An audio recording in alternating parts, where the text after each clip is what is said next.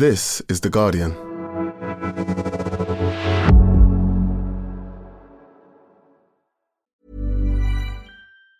Tired of ads barging into your favorite news podcasts?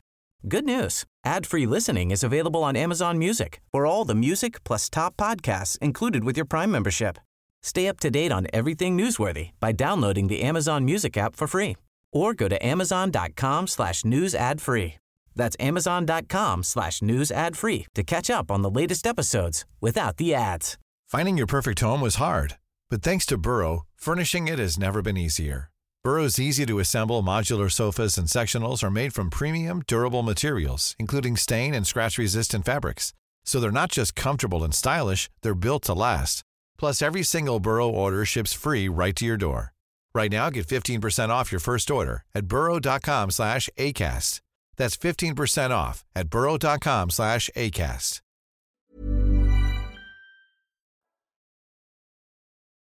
Welcome to The Guardian Long Read, showcasing the best long-form journalism covering culture, politics and new thinking. For the text version of this and all our long reads, go to theguardian.com/long read.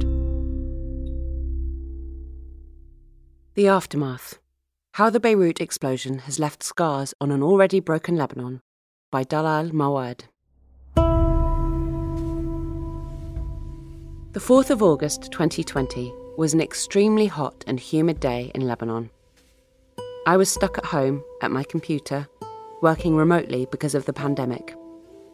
I was finishing my afternoon shift as a senior producer and correspondent for Associated Press, covering Lebanon and the wider Middle East.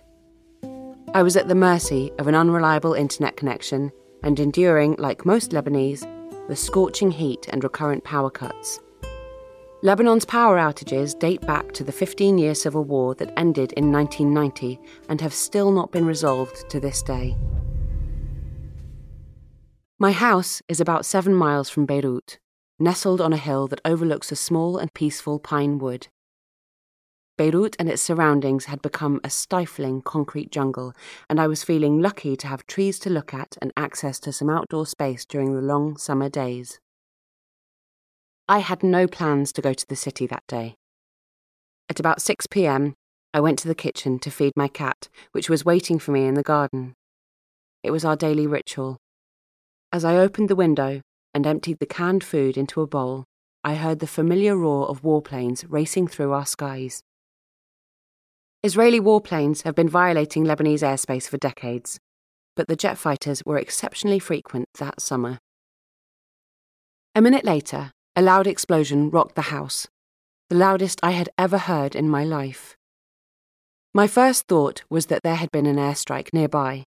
I started shouting helplessly, "They hit us! They hit us!" I rushed to get my phone, desperate to find out if everyone, including my husband and child, were safe. My daughter was with my sister-in-law and was fine, but I couldn't get hold of my husband, who was on his way home. I started looking for information on social media. 6:10 p.m. Was that an airstrike? What was that?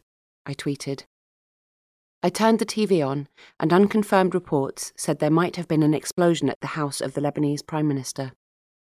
I tried calling colleagues in Beirut, but could not get through. Local media was now reporting that the blast, which was felt miles away in neighbouring Cyprus, was an explosion at the port caused by fireworks in a warehouse. 10 minutes later, one of my colleagues called back. She was hysterical.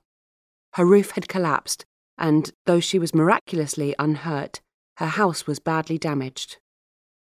I couldn't understand how an explosion at the port had devastated her home, which was several miles away. The first images from the port and the blast started coming in through local TV. I still thought the main impact was at the port itself. Few facts were clear that night. Eventually, my husband turned up safe. It would take us and the entire country until the next morning to realise the magnitude of what had happened. I drove to Beirut at 6 a.m. to do a live broadcast for Good Morning Britain from a position near the port. Before I even got to the city, I saw windows and doors blown out miles away from the explosion's epicentre. The destruction started many miles before you entered the capital. The blast site itself had an eerie tranquility. The gracious morning light cutting through the smoke that was still billowing above the seaport, its brightness exposing with a piercing clarity the enormity of the destruction. The harbour had been smashed. Its tall grain silos stood defeated, one side almost completely collapsed, the other relatively untouched, looking feebly at the devastated city. The damage was like nothing I had ever seen. It reminded me of Homs and Aleppo in Syria and Mosul in Iraq, devastated by months of airstrikes. 300,000 residents had been made homeless overnight. Many were injured and left wandering helplessly, looking for shelter, for help. The destruction was greatest in the eastern parts of the city. Buildings were battered, and naked concrete columns were all that was left of the luxurious skyscrapers overlooking the port.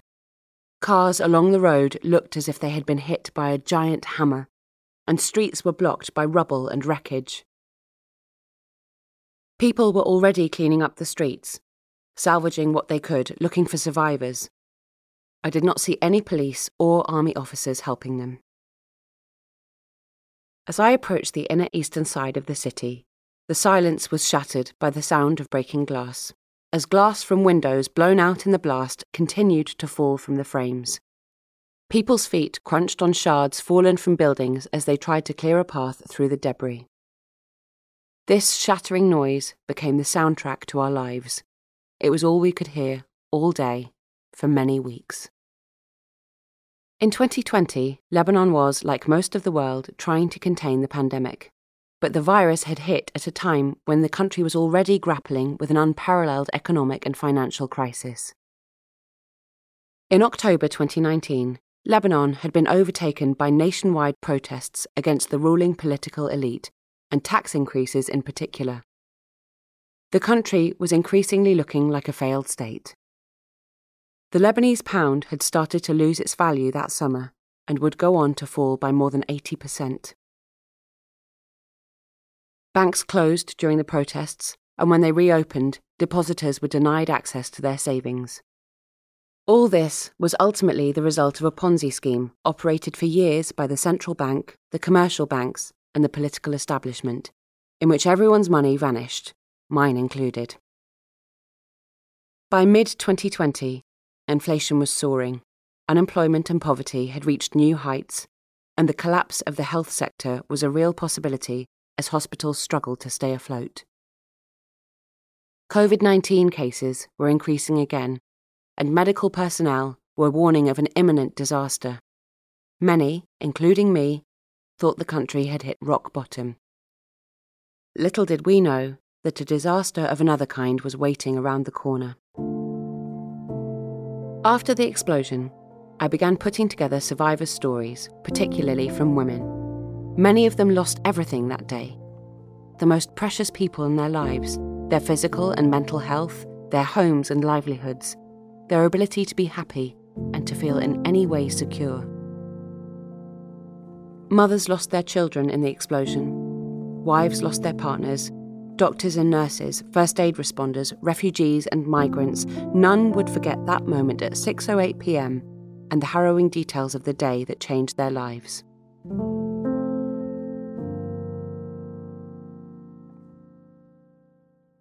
Pamela Zainoun, a 27-year-old paediatric nurse, was working at the newborn intensive care unit of St. George Hospital on the day of the blast. She was doing her usual rounds, checking on babies and briefing their families. I was in the premature babies section with two of my colleagues a few minutes before 6 p.m, she told me. We were assisting a family who were visiting their baby. I was talking to them. Then I left for the neonatal section, where I had a patient. I decided to call my mother. I always call her at that time of day. As we were speaking, I heard a loud boom. It was strong. I could tell it was not normal. I remember turning around to the window and telling my mother that I'd heard an explosion. My mother was outside Beirut, very far from the port, but she told me she heard it too. A couple of seconds later, I felt the floor jump beneath me.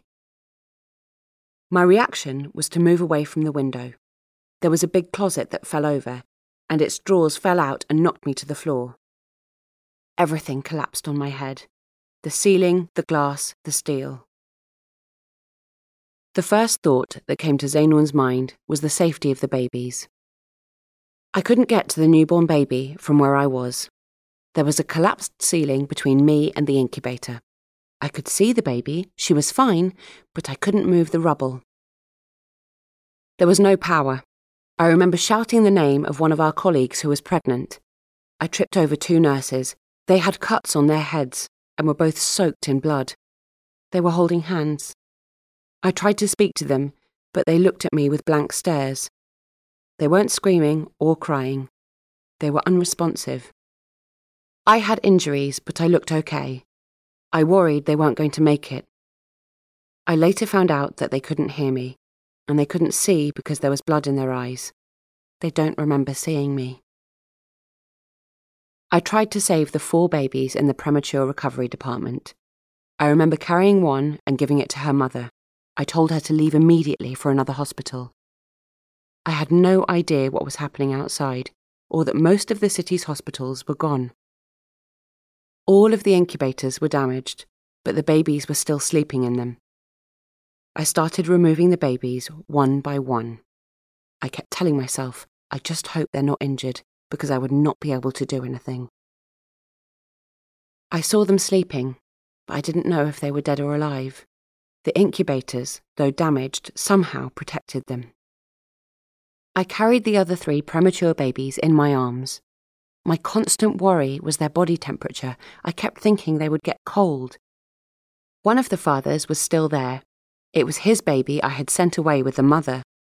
I tried to talk to him, to tell him to help me fetch pajamas for the other babies from a drawer, but I couldn't speak.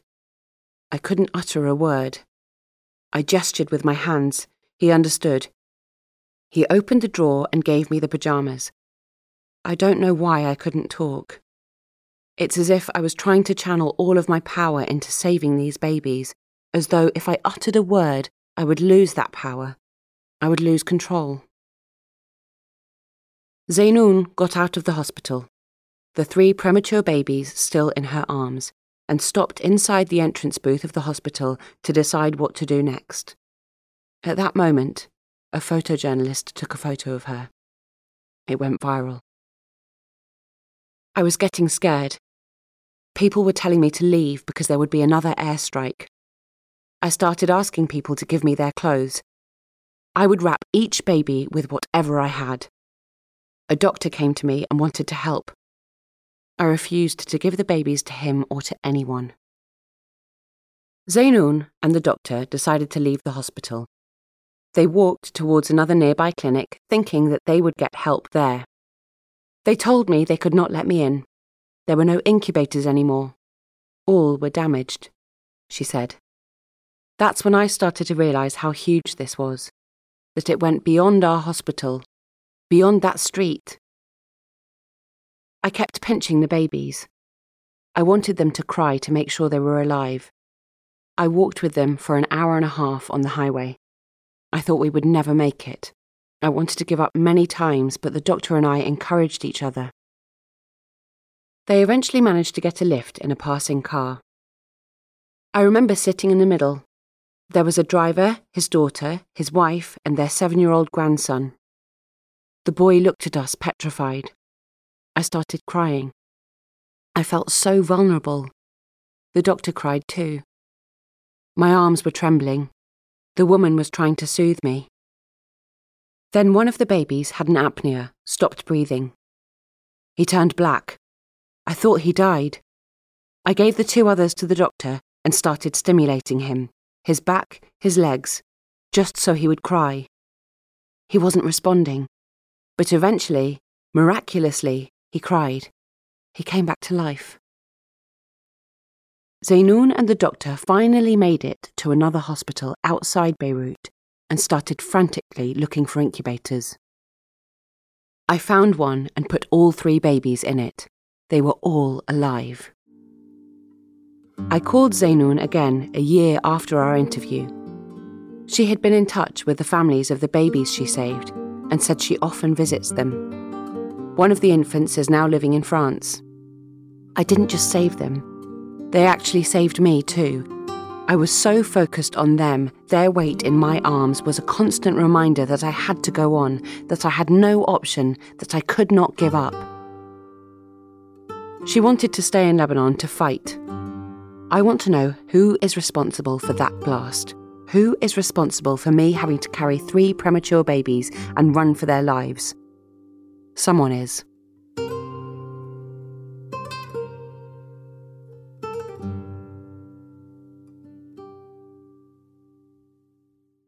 Thanks for listening to The Guardian Long Read.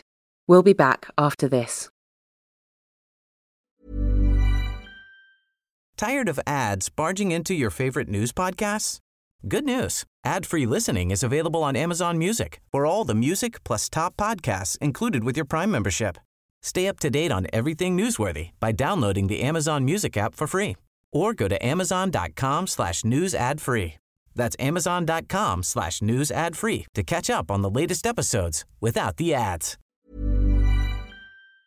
The audio long read is supported by BetterHelp. Here's a question. If you had an extra hour in your day, what would you do with it? Watch TV? Read a book? Meet up with a friend? Maybe a little nap? A lot of us spend our lives wishing we had more time. But for what? Perhaps to best answer that, you need to work out what's truly important to you, then make that a priority. Therapy can help you work out what's most important to you. It isn't just for those who've unfortunately experienced trauma in their lives. Therapy can be helpful for learning positive coping skills and for setting boundaries. It can empower you to be the best version of yourself. If you're thinking of starting therapy, give BetterHelp a try. It's entirely online and designed to be convenient, flexible, and suited to your schedule. Just fill out a brief questionnaire to get matched with a licensed therapist and switch therapists anytime for no additional charge. Learn to make time for what makes you happy with BetterHelp. Visit betterhelp.com/audiolongread today to get 10% off your first month. That's BetterHelp, HELP.com/audiolongread.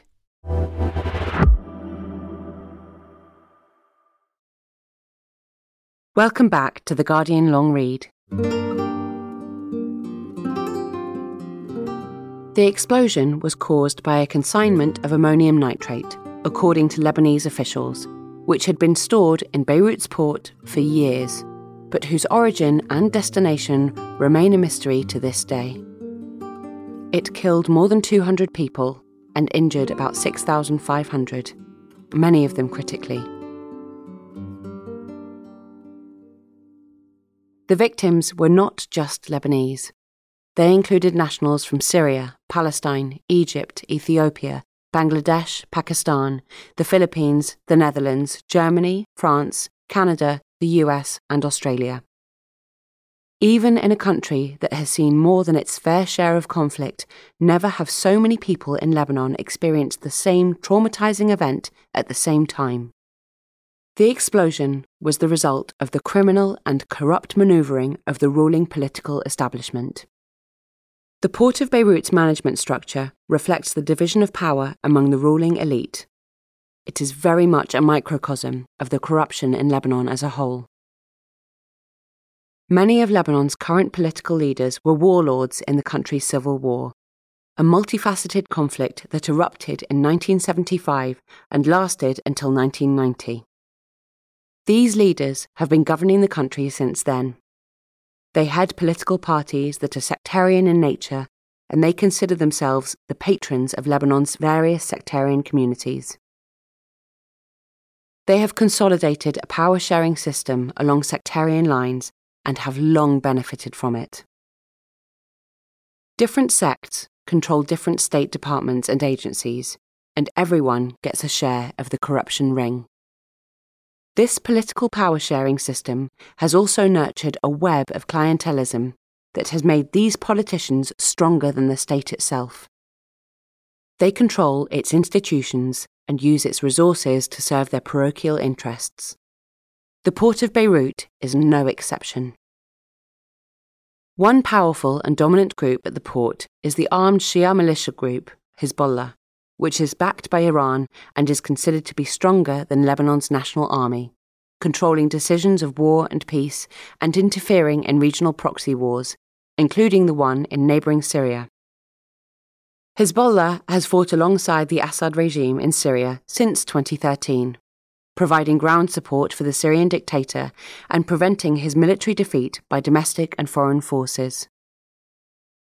Lebanon has always been wedged in by regional tensions and conflicts. Its political parties have long sought external support to reinforce their internal positions, while foreign powers have used Lebanon as a pawn to advance their regional hegemonic interests. Lebanon's judiciary, too, is hostage to the interests of the political establishment. Politicians directly interfere in the appointment and promotion of judges, often along sectarian lines. This largely explains the absence of an independent legal system in the country and the prevalent culture of impunity as a result. People wonder to this day why explosive chemicals were left in a functioning port in the heart of a city for years. There is still no definite answer. According to media investigations and a Human Rights Watch report released on the 3rd of August 2021, various senior officials, ministers from different political parties, prime ministers, and the Lebanese president were all aware of the presence of hundreds of tons of ammonium nitrate and the danger this posed. But no one took the appropriate action.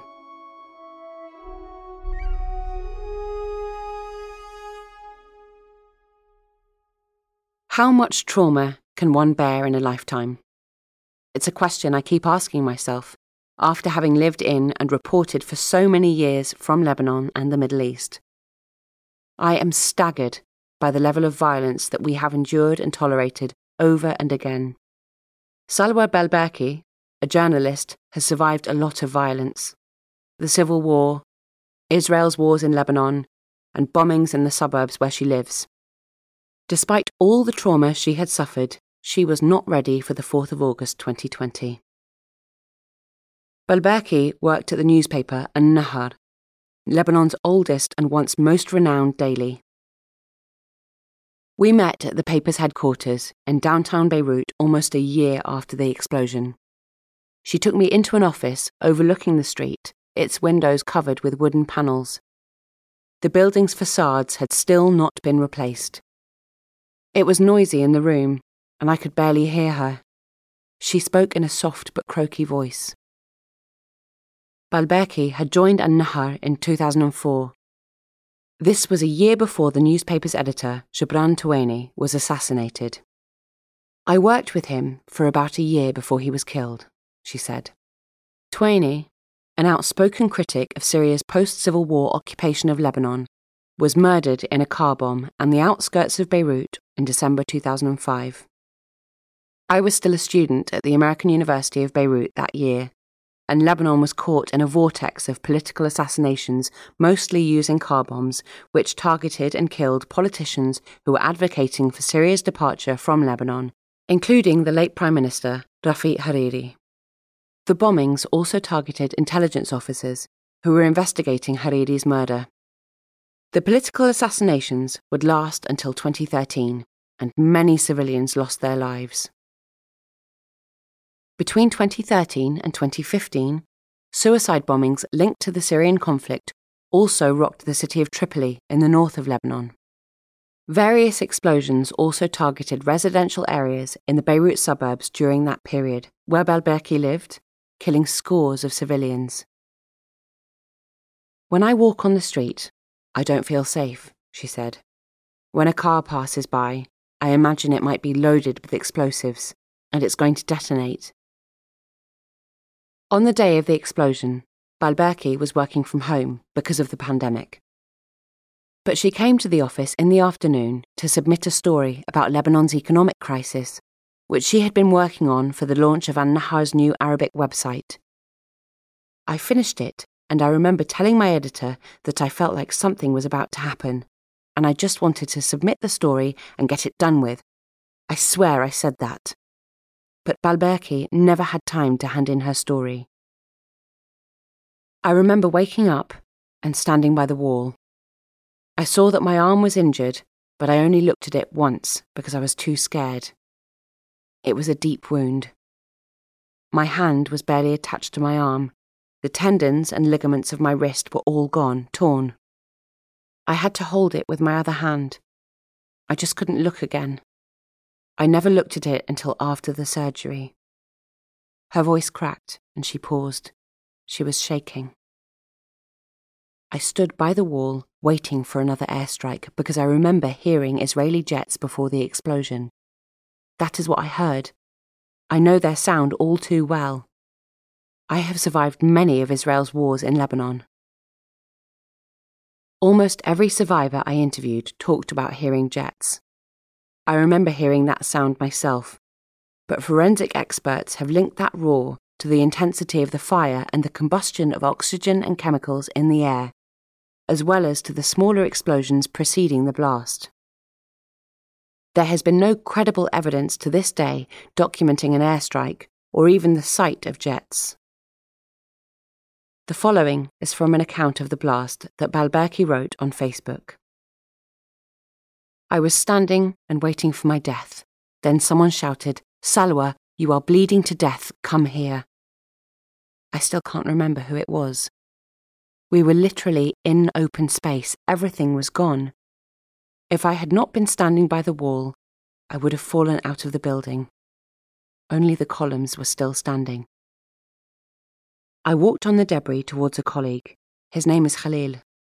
The moment I spotted him, I had a flashback. I was taken back to a moment in the Civil War. I was a young girl, and a man was sitting the exact same way. We were outside our house, and he was injured. He was crouching and bleeding to death. He was sitting the exact same way as Khalil, and screaming, "God, where do I go now?" It was the exact same scene. Horrifying. It was that post that made me want to talk to her. It was the testimony of a generation of women with lingering trauma and no proper healing. One traumatic event took Balberki back to another. I have no hope in this country anymore. I am only still here because I need to take care of my father. Everything disgusts me. The corruption, the way politicians deal with people, it is disgusting. They don't care, but we are to blame. I want to leave this country even though I love it so much.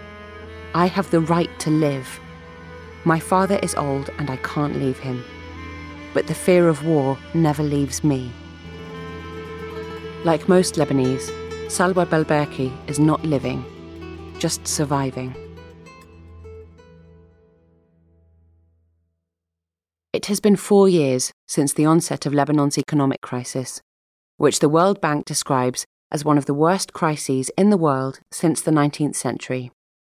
And yet Lebanon's government and politicians have not taken any measures to mitigate or alleviate its impact on the population. Nothing has been done. No reforms, no structural changes, no meaningful change of power, and no accountability. The most vulnerable Lebanese, including women, are bearing the large brunt of this crisis. The women are also victims of Lebanon's modern history of protracted conflicts. Many of these women have suffered and continue to suffer silently. They never get the chance to heal. They are lurching from one crisis to another. They have endured patriarchal laws and discrimination and have been forced to be resilient, but are, in reality, just survivors of the country's perpetual dysfunction and impunity. While I have given up and left the country, many of them have decided to stay and fight for justice. They cannot find peace without accountability. I met Dalal al-Adam, who lost her daughter in the explosion. She has set up an educational foundation in her daughter's name, the Christel al-Adam Foundation, raising funds to help families put their children through school. With the collapse of Lebanon's education system, a country once hailed for its schools and skilled workers is in danger of raising a lost generation. We lived through a lot during the Civil War, said Al-Adam. It is more than 30 years since it ended, but the war is not over. It never ended. We are moving backwards every day. There's nothing worse than this. I used to compare myself to the Palestinians and think that at least if I left, I still have a country to go back to. I still have a land. But now it feels like that has also been taken away from us. It is our duty to protect this land. History repeats itself for Dalal al-Adam, but she is not giving up. She decided to stay and fight.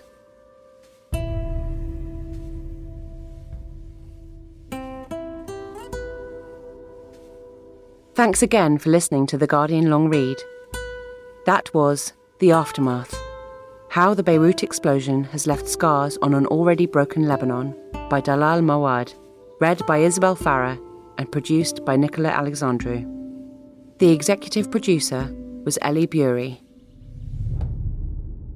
This is an edited extract from All She Lost: The Explosion in Lebanon, The Collapse of a Nation, and the Women Who Survive, published by Bloomsbury Continuum and available at guardianbookshop.com. For more Guardian long reads in text and a selection in audio, go to theguardian.com/long read.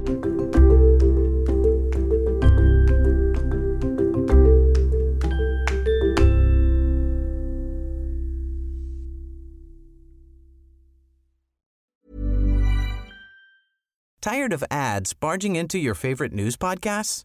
Good news. Ad-free listening is available on Amazon Music for all the music plus top podcasts included with your Prime membership. Stay up to date on everything newsworthy by downloading the Amazon Music app for free or go to amazon.com/news ad free. That's amazon.com/news ad free to catch up on the latest episodes without the ads.